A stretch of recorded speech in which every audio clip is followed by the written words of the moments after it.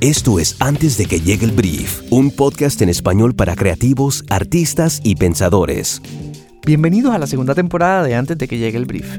En este episodio hablamos con Facundo Paglia, escritor senior en Wieden Kennedy, New York. Y con él pudimos hablar de su trabajo, de su trayectoria en la publicidad, de su proceso creativo y de su paso por varias agencias en Puerto Rico. También hablamos de Bud Light y de lo que está haciendo en una de las agencias más premiadas creativamente en el mundo. Para los que no te conocen, danos una breve introducción de quién eres, qué haces, qué has hecho y cómo llegaste hoy hasta donde estás. ¿Cómo estás? Muchas gracias por invitarme. Lo primero que le quiero decir a la gente que nos está escuchando es que esta es mi voz normal. No, el podcast no está jodido, no tienen problemas de conexión. Es así de raspy, como dicen los americanos. Bueno, como te decía, mi nombre es Facundo Paglia, soy creativo. Como pueden ver, soy argentino, pero tengo una relación muy grande con Puerto Rico. Los que me conocen saben que viví ahí por 10 años casi, o sea que sé muy bien de qué se trata la cultura puertorriqueña. Mi esposa es puertorriqueña, o sea que como arroz con habichuelas varios días a la semana. Con empanadas, unas empanaditas con arroz con habichuelas. Sí, pobre mi hija, es una mezcla entre argentinidad y puertorriqueñad que va de una a la otra con una facilidad increíble. Bueno, te cuento un poco de mi vida. Yo nací en Argentina, como te dije, viví hasta el 2001 allá. En el 2001, para los que no saben, Argentina explotó, la economía se fue a la mierda. No sé si podemos insultar en el podcast. Pero bueno. Sí, se puede. El filtro no pasa en español. Ok, si no lo censuramos, no pasa nada. Bueno, en el 2001 la economía argentina se fue a la mierda, pasó todo el corralito y todo esto, y yo 6 meses antes decidí irme y me fui a Puerto Rico. En Puerto Rico trabajé en publicidad en Leo Burnett, que creo que en estos días está cerrando, según leí en Facebook ahí, en post. Sé que perdieron la cuenta de McDonald's, que era la cuenta más importante, y estaba cerrando la agencia, que es la verdad. Qué triste, que me dio, ¿no? Mucha pena. Muy triste. Imagínate, yo trabajé ahí 5 años, gané muchos premios, hicimos un montón de buen trabajo, conocí gente impresionante que ahora está en puestos importantes de la industria, y teníamos un grupo increíble. Bueno, hablamos de Mike y de Jesús, que era tu dupla y fue mi dupla. Eso es parte de la piña. Leo Burnett tiene una lista larga de nombres que han pasado por allí. Sí, bueno, mirá, te cuento los que estaban. Estaba Manolo Martínez, que está en BBDO, que fue mi dupla también. Estaba Nanel, que ahora está en Macán, creo. Estaba Víctor Cabezas, que está en Sajo, y la lista es enorme. Y la verdad que era un grupo de trabajo y humano muy, muy bueno. Y bueno, laburé ahí por 5 años, hasta que en el finales de 2011 estaba a punto de irme para Lápiz, en Chicago. Ya tenía casi todo listo. Mi mujer pide el transfer en su trabajo. Ella no trabaja en publicidad, ella trabaja en retail, en fashion. Y en vez de darle ella trabaja en Zara, y en vez de darle la tienda de Zara de Chicago, le ofrecen la dirección regional de todo el este de Estados Unidos. Y yo le dije, está bien. Y era en Nueva York la base, y le dije, vámonos para Nueva York, no esperemos más. Pero no tenés trabajo, me dije ella. Consigo rápido.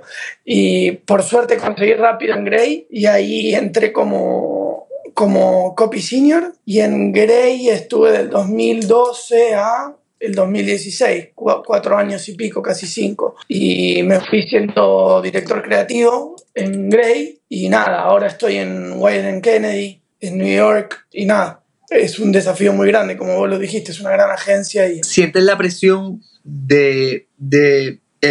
es exterior por lo que ves en las paredes, por la cantidad de premios, los otros creativos, o es más bien tu presión interna de saber que la tienes que romper a huevo? Sí, yo creo que la presión es de los dos lados, supongo.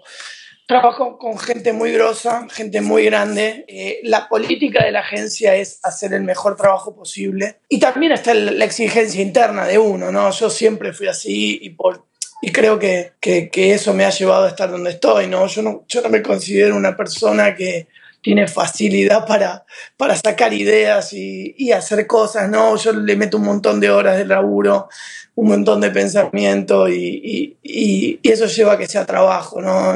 Horas de trabajo que tenés que meterle. Y eso también se traduce a siempre dejar la vara más alta, siempre tratar de subirla, siempre tratar de salir de la zona de confort. Y eso me ha llevado a estar donde estoy y uno lo sigue haciendo. Ya no creo que pueda cambiarlo, ¿no? Es parte de mi personalidad. Sí, y los que te conocen y conocemos varias personas en común, todos están de acuerdo que no es casualidad que Facundo, con un poco de suerte, pero con mucho huevo y con mucho talento, obviamente se llega hasta donde estás ahora. Para cualquier argentino o como para cualquier puertorriqueño, llegar a trabajar en Wieden Kennedy es el sueño, ¿no? Es la fantasía de la publicidad desde que empiezan, ¿no? Hablando de creatividad, hablando de la cantidad de ideas, de horas que también requiere, ¿cómo te motivas para buscar esa inspiración? ¿Cómo le ayudaría a eso a los juniors, a los que están empezando ahora la publicidad? ¿Cómo colectas tus ideas? Bueno, mira, creo que todo se basa a partir del hambre de gloria. Creo que lo único que tenés que tener es ganas de hacer cosas y dar siempre el 100%. Creo que la manera va más allá de ser creativo y de buscar ideas. Es una manera de afrontar cualquier desafío. Yo soy de las personas que trata de dar el 100% y después cuando me voy a dormir apoyo la cabeza en la almohada, no me reprocho nada. Di todo. Después si eso me alcanzó para cualquier objetivo que me haya trazado, bien, si no, mañana lo haré inclusive mejor para tratar de alcanzarlo. Y bueno, cuando hablamos directamente de publicidad, creo que tratar de sacar buenas ideas, tratar de conseguir maneras de solucionar los problemas que te plantean los briefs de una manera inesperada pero simple. Creo que eso es lo más importante. ¿Tienes un proceso creativo que te ayude o que favorezca, que produzca mejores ideas y en todo caso ideas más simples? Bueno, creo que el proceso creativo siempre es el mismo, siempre es trabajar hasta el último segundo y ponerle todas las ganas y el esfuerzo posible. A nivel proceso creo que siempre, obviamente, todo empieza con un brief que te dan. Soy una persona que trata de criticar ese brief lo más posible para ver si lo que te están pidiendo si es real, si hay una verdad detrás de ese problema que te están planteando. Creo que la publicidad que realmente es efectiva es la que realmente tiene una verdad detrás, una verdad universal, llamale insight, llamale verdad universal, le puedes poner el nombre que quieras, pero es lo que hace que la gente cuando la ve diga, si eso es verdad, yo me identifico con eso y se crea una conexión con la marca. O sea, creo que la gente trata de emperifollar todo eso y ponerlo de una manera difícil, pero es solamente encontrar una verdad universal donde realmente el producto esté cómodo, la marca esté cómoda, la audiencia diga sí, esto es verdad y lo tomen como propio.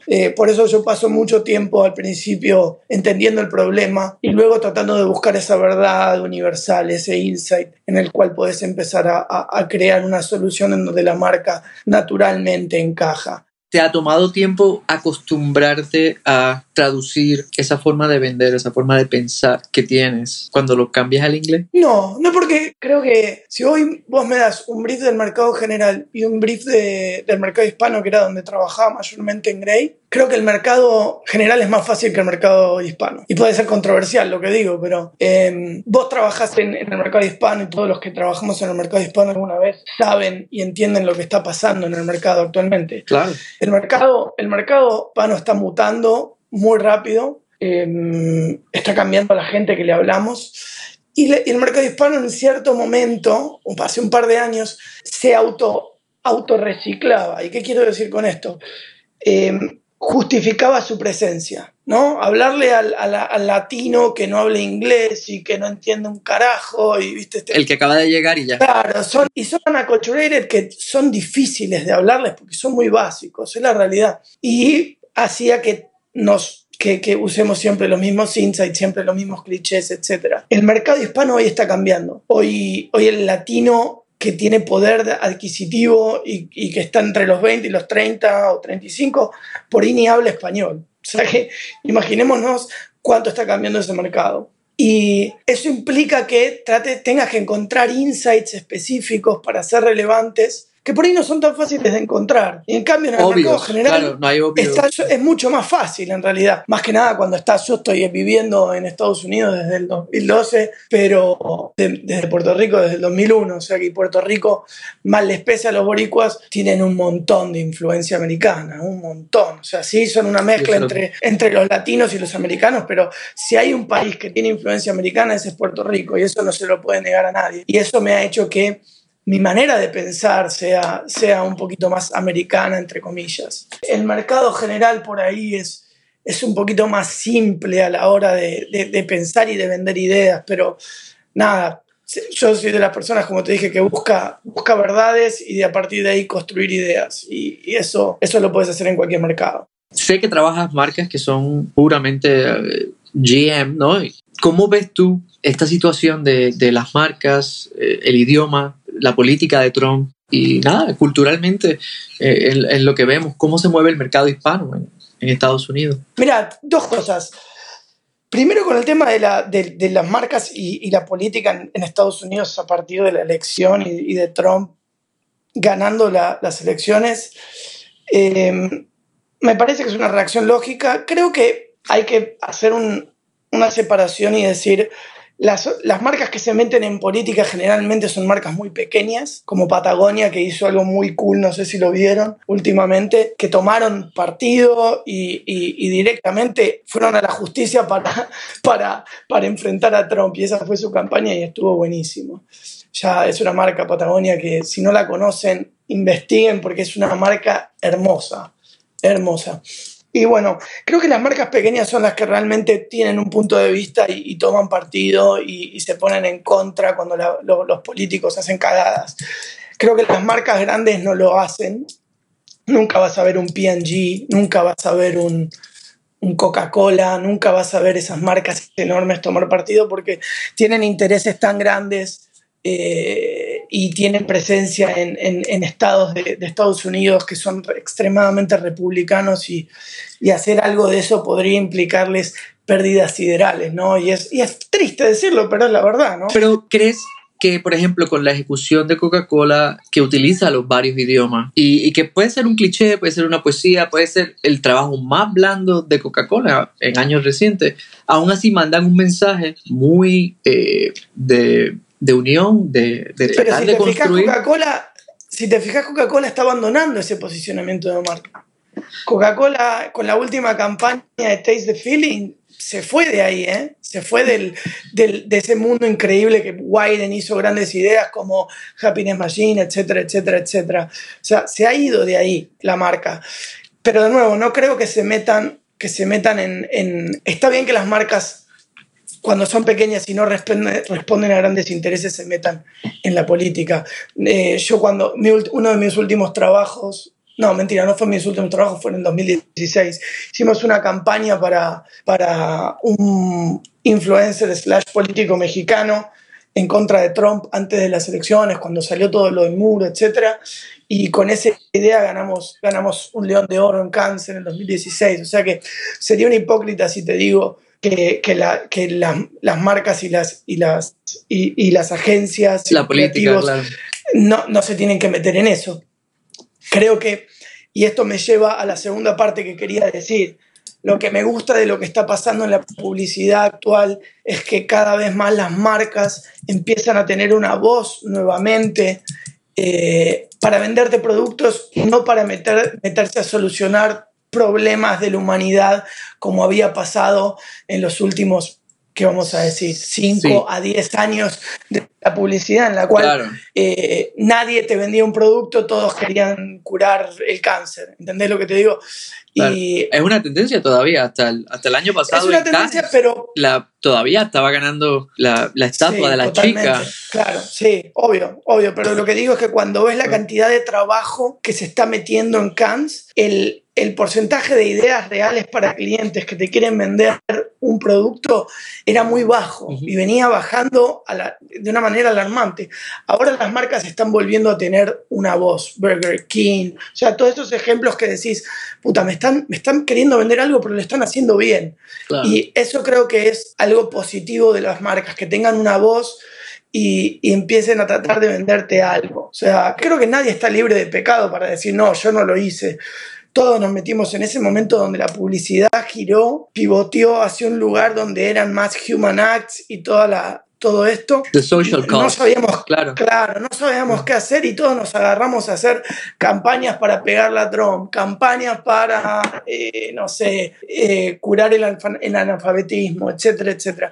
Creo que ahora las campañas que estamos haciendo están volviendo, o por lo menos es lo que yo veo en mi realidad, ¿no? Me metí en una agencia donde no existe la iniciativa, no existe. O sea, estos son clientes reales y si se elige un cliente en Widen es porque realmente se cree que se puede hacer un trabajo de puta madre, si no, no lo agarran. Imagínate que cuando nos hacen los updates del negocio, nos dicen, bueno, we passed on this client, on this client, on this client, como que nos llaman para New Business y le decimos que no, porque creemos que no es un buen fit con nosotros. Claro. O sea que tiene que ser a la idea o a nada. Claro, exacto. Y creo que no es una realidad de todas las agencias, lo sé porque estuve del otro lado, pero por lo menos siento que trabajo como el que se hace en David, en Lola, en estas agencias, creo que está buenísimo porque empiezan a tener una voz para las marcas y de a poco ojalá volvamos a hacer lo que la publicidad es. Obviamente no digo que no tengamos que hacer cosas social cost, porque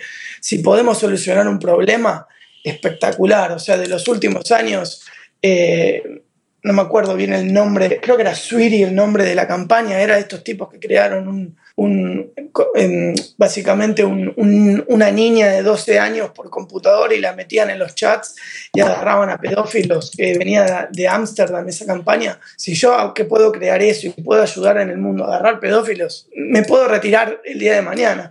No sé si todos vamos a poder hacer eso, pero la publicidad viene a vender productos, ¿no? Y creo que eso es a lo que tenemos que aspirar también. No nos tenemos que olvidar de eso, porque algo que yo siempre traté de bajar línea con mis empleados, con los equipos con los que trabajo, empleados es una palabra muy fea, es tratar de hacer el mejor laburo siempre y tratar de, viste, la política de 8 a 5, de 9 a 6 hacemos mierda y después de las 6 empezamos a hacer buen laburo, nos ha pasado a todos, pero eso es un círculo vicioso que hay que tratar de romper. Hay que tratar de romper porque... La agencia donde estás ahora trabaja en el formato tradicional de tener una dupla, art director, el estilo de tú eres redactor y piensan en equipos o hay... Sí, es una estructura tradicional que se está rompiendo porque, como en todas las agencias, el mundo digital se está apoderando. Widen es una agencia, era por lo menos una agencia extremadamente tradicional de tele, outdoor, y ahora está llegando un montón de gente de la rama digital, o sea que eso está mutando, pero sí, los equipos son tradicionales. Igualmente en mi caso no es tradicional porque ahora el que es mi dupla es también copywriter. Somos 2 copies como dupla, pero de nuevo, los dos somos art director a la vez. Claro. O sea, si hay que pensar visualmente. Trabajar con Mikey te pule a ser art director. Exactamente. Pobre Mikey, lo hicimos mierda en un segundo. No, contrátenlo que es bueno. No, pero bueno, creo que yo me siento muy cómodo con el chico que es mi dupla ahora. Los dos somos copy, pero los dos somos arte a la vez. Yo, siendo director creativo en Grey, tenía que meterme en arte. Además que cuando estudias en Argentina, no te dividen. No era una especialidad, claro, era todo. Claro, eso lo haces después, lo elegís vos para ver de dónde conseguir trabajo.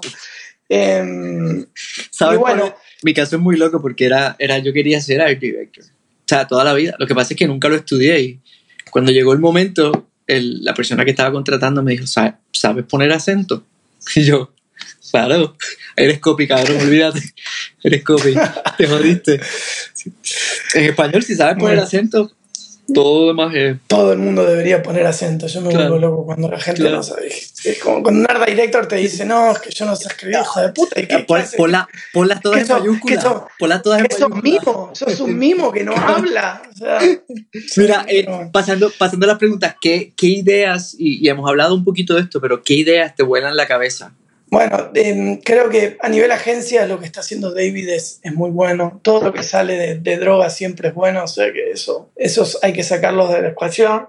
Creo que lo que más me está gustando es a nivel marcas que están impactando el pop culture. Impactar es contra back translation, pero bueno, entiéndanme. Sí, sí, Ahora somos en inglés todo el bilingües día ya, somos bilingües. hace que hagas ese tipo de atrocidades. Creo que cosas como, por ejemplo, lo que estaba haciendo hasta hace un par de años Red Bull, o lo que está haciendo Tesla con Elon Musk ahora, que para lanzar este nuevo auto realmente lo lanzaron al espacio. The cherry red Tesla Roadster on its way into deep space is a tremendous success for Elon Musk, the billionaire behind the SpaceX rocket launch and Tesla cars.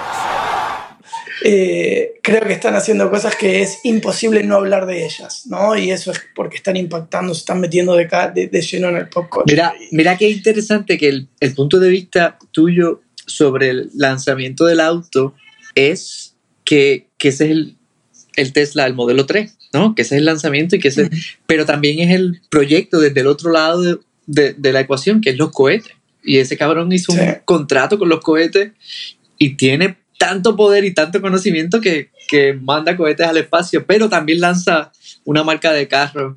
Genio. Sí, les recomiendo la biografía de él, es muy bueno. Muy bueno, te motiva, es motivadora. Qué interesante. Una pregunta que siempre hago random. ¿Tienes algún escritor favorito? Sí, tengo varios.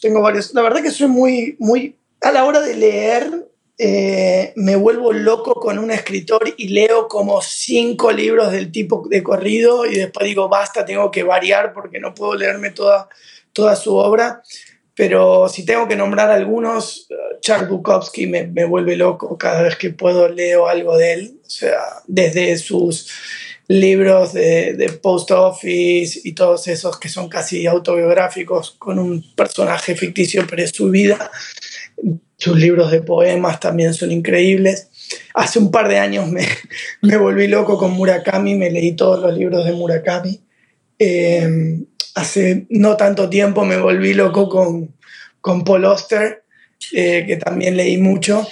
¿Prefieres la biografía? Varío mucho, por eso te digo que trato de leer ficción, pasar a una biografía. Por ejemplo, me he leído biografías como de Frank Sinatra o de, no sé, de Steve Jobs o de Johnny Cash. También es un poco de la música que escucho y me gusta. También busco el otro lado de los músicos y leo las biografías. Me leí la biografía de Pep Guardiola porque soy un fanático del fútbol. Iba a llegar el momento en que esa parte de la entrevista iba a llegar y la tenía preparada aquí, pero... Igual, mira, yo soy hincha de Boca, o sea que el último partido que el Real Madrid perdió en una final, ¿sabes con quién fue? Probablemente contra River. Boca en el 2000. Contra Boca en el 2000. Fue la última final que perdió el Real Madrid. Los goles de Palermo. Palermo está cabrón. Sí. Donde ponía la bota, ponía la bola. Sí. Interesantísimo. ¿Hay alguna frase que utilices, a lo mejor sin darte cuenta, cuando estás vendiendo ideas? Qué pregunta. Y uno cuando pasa del español al inglés ya aprende frases en inglés que te hacen lucir mejor. O sea que seguramente sí tengo, no me doy cuenta. Sí tengo más frases que son como mantras para mí, pero nada, ya varias las dije durante la entrevista. Probablemente. Soy un tipo que le gusta estar mucho en los detalles, creo que la perfección está en los detalles. O sea que esa es una de ellas. ¿Qué haces luego de que sales del trabajo? Y yo sé que es imposible abandonar el brief en tu cabeza, pero ¿qué haces para inspirarte fuera de la publicidad? ¿Cómo disfrutas la ciudad de Nueva York, que ha sido tu casa por los últimos 8 años? Bueno, Nueva York es increíble, pero al mismo tiempo te duele Nueva York, porque en el momento que estás metido entre 4 paredes haciendo algo, estás diciendo, la puta madre, ¿por qué no estoy afuera disfrutando X exposición de arte o X concierto que no conseguí entradas? O sea, es como... Te flagela también Nueva York. Yo trato de inspirarme, trato de bombardear mi cerebro lo más posible con todo, con arte, con música, con libros como hablamos. Ahora estoy hecho un fanático de los podcasts. Escucho en mi daily commute, escucho muchos podcasts a la mañana. Sí, trato de ver todo, ¿no? De ver todo. También miro mucho lo que es la publicidad porque para ver hacia dónde va la industria, pero también cosas que estén fuera, ¿no? Hablando de los podcasts, ¿qué podcast escuchas? ¿Cómo te mantienes fresco? ¿Qué medios sigues? ¿Qué website visitas? Para saber lo que está pasando, lo que están haciendo los otros y saber qué no repetir, pero también saber lo que se tizaron. Bueno, la pregunta fácil que es ¿qué podcast escucho? Todo empezó con Serial, creo que todos empezamos igual. Y a partir de como un adicto que necesitaba más de Serial y no existía, empecé a escuchar podcasts parecidos a Serial, Claro. donde viste... Y muy rápido se multiplicaron. Claro, y eran todos acerca de asesinatos y soluciones, etcétera, hasta que empecé a escuchar, y es una vuelta un poquito a los orígenes de la radio, ¿no? Escuchar entrevistas, escuchar programas de variedad y empecé a escuchar This American Life por Serial y después empecé a escuchar cosas como Invisibilia, es uno nuevo que lo recomiendo, tienen como 4 o 5 temporadas, pero es increíble. Mi, o sea, mi favorito está muy es bien hecho. 99% Invisible. Están muy buenos. Después, nada, tengo la misma conducta que tengo cuando me gusta algo. Lo escucho mucho y después cambio a otra cosa. Por ahí ahora estoy enfermo con este podcast que se llama Invisibilia y lo escuché completo y ahora tendré que buscar y irme a otro. El de Malcolm Gladwell, te va a gustar. Se llama Revisionist History. Voy a escuchar este podcast para acordarme de qué podcast me compré. Exacto, muchas gracias. Y bueno, la otra pregunta que me hacías, que para seguir al tanto de la industria, yo tuve la suerte de que cuando empecé a trabajar en publicidad, trabajé con gente que era recontra apasionada de la publicidad y me pasaron ese fanatismo por ver todo lo que puedas de publicidad, ¿no? En esa época no había internet y no soy tan viejo, pero bueno, soy de esa generación que hizo el paso. Era tener la revista Archive, claro.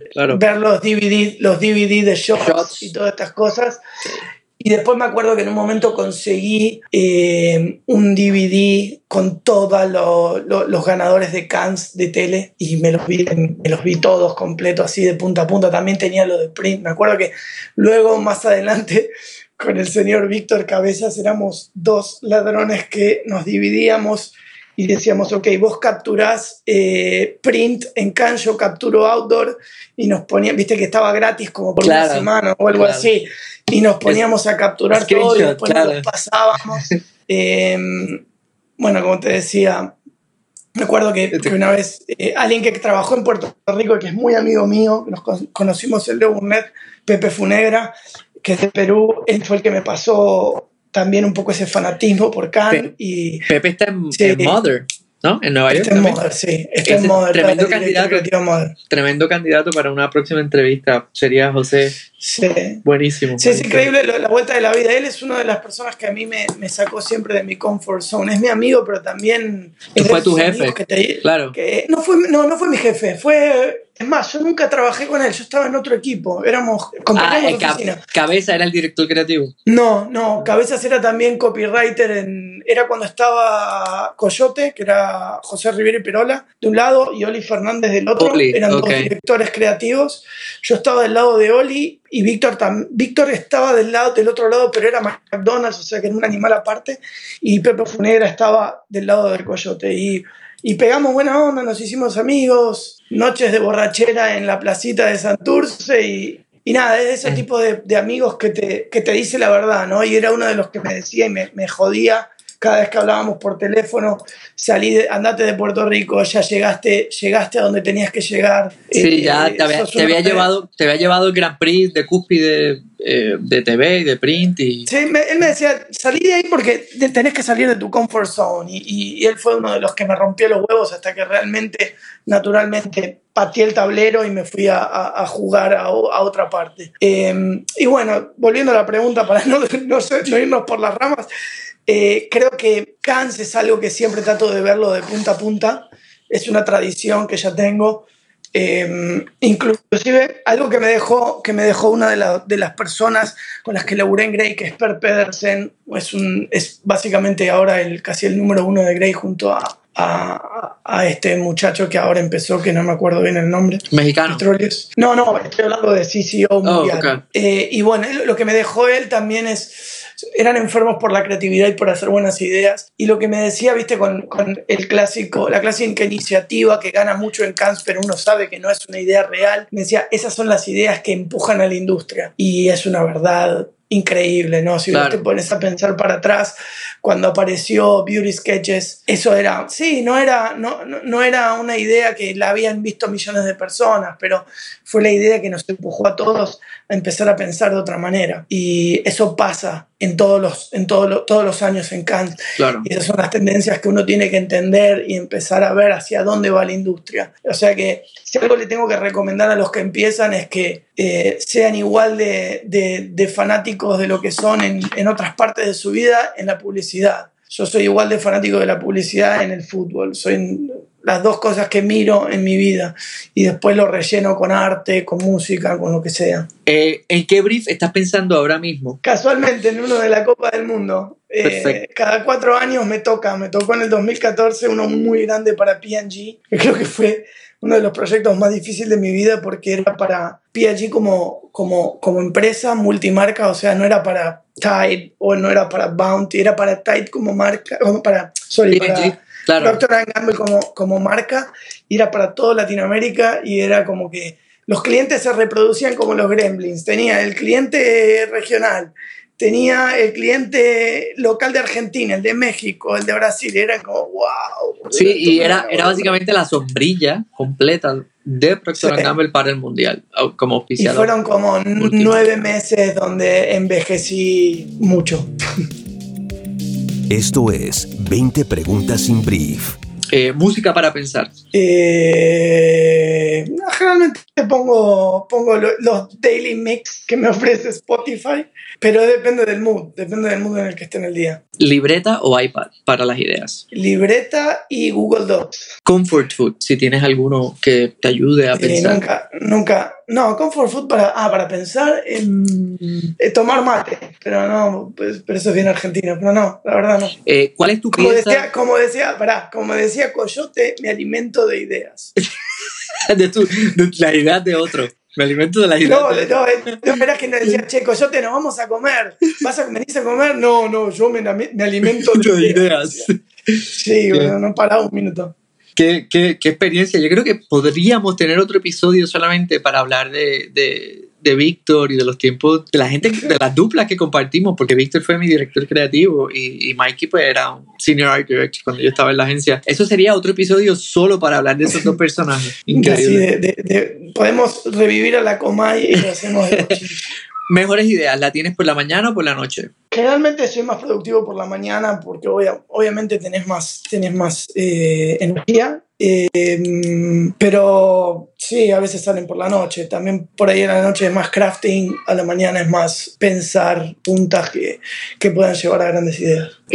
¿Tu película favorita? Uy, qué pregunta.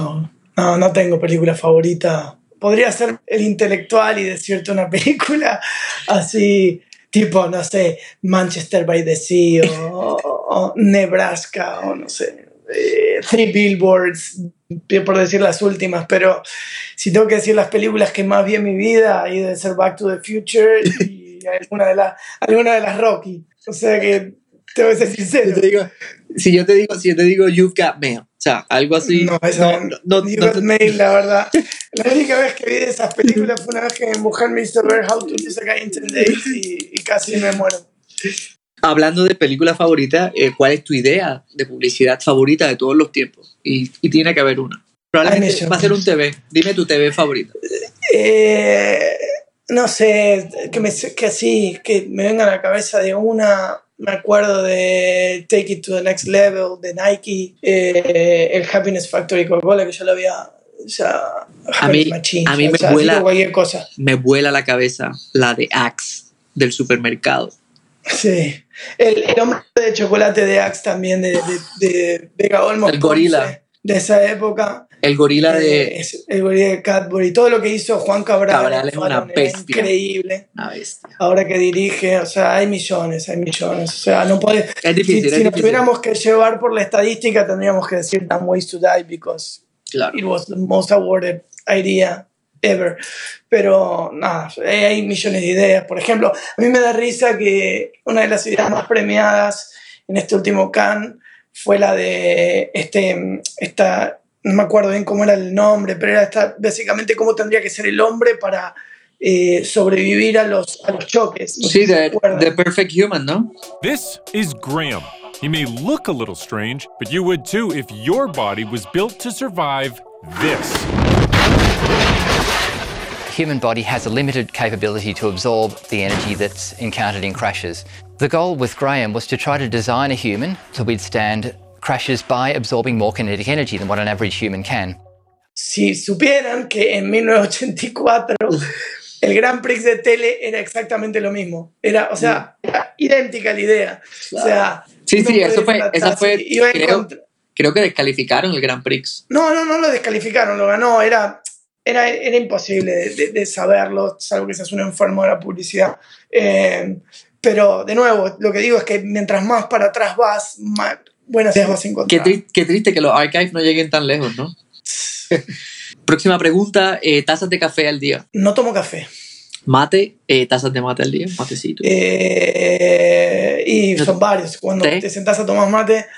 Lo curioso con el mate es que yo soy argentino y empecé a tomar mate este año. Te voy a ser sincero al mango.